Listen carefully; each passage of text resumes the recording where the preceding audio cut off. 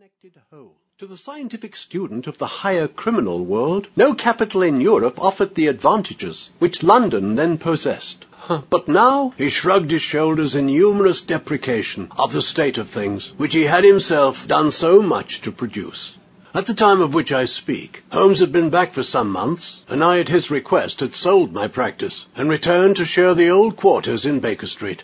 A young doctor named Werner had purchased my small Kensington practice, and given with astonishingly little demur the highest price which I ever ventured to ask, an incident which only explained itself some years later, when I found that Werner was a distant relation of Holmes, and it was my friend who had really found the money.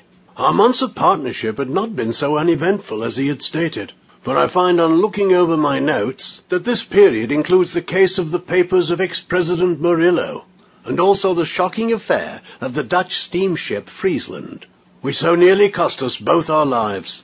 His cold and proud nature was always averse, however, from anything in the shape of public applause, and he bound me in the most stringent terms to say no further word of himself, his methods, or his successors, a prohibition which, as I have explained, has only now been removed.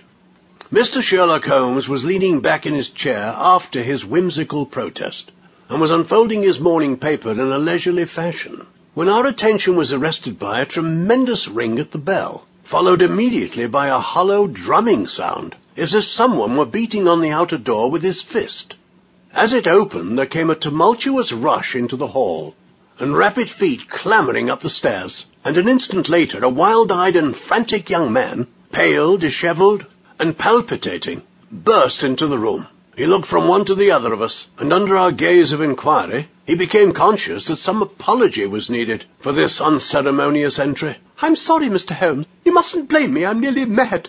Mr. Holmes, I am the unhappy John Hector MacFarlane." He made the announcement as if the name alone would explain both his visit and his manner, but I could see by my companion's unresponsive face that it meant no more to him than to me. "Have a cigarette, Mr. MacFarlane." Holmes pushed his cigarette case over to him. "I'm sure that with your symptoms, my friend Dr. Watson here would prescribe a sedative. The weather has been so very warm this last few days. Now, if you feel a little more composed, I would be glad if you would sit down in this chair and tell us very slowly and quietly who you are and what it is that you want. You mentioned your name as if I should recognize it, but I assure you that beyond the obvious facts that you are a bachelor, a solicitor, a Freemason, and an asthmatic, I know nothing whatever about you." Familiar as I was with my friend's methods, it was not difficult for me to follow his deductions, and to observe the untidiness of attire, the sheaf of legal papers, the watch charm, and the breathing which had prompted them. Our client, however, stared in amazement. "Yes, I am all that, Mr. Holmes, and in addition, I am the most unfortunate man at this moment in London. For heaven's sakes, don't abandon me, Mr. Holmes. If they come to arrest me before I finish my story, make them give me time, so that I may tell you the whole truth. I could go to jail happy if I knew that you were working for me on the outside." "Arrest you? Oh, this is really most interesting. On what charge do you expect to be arrested?"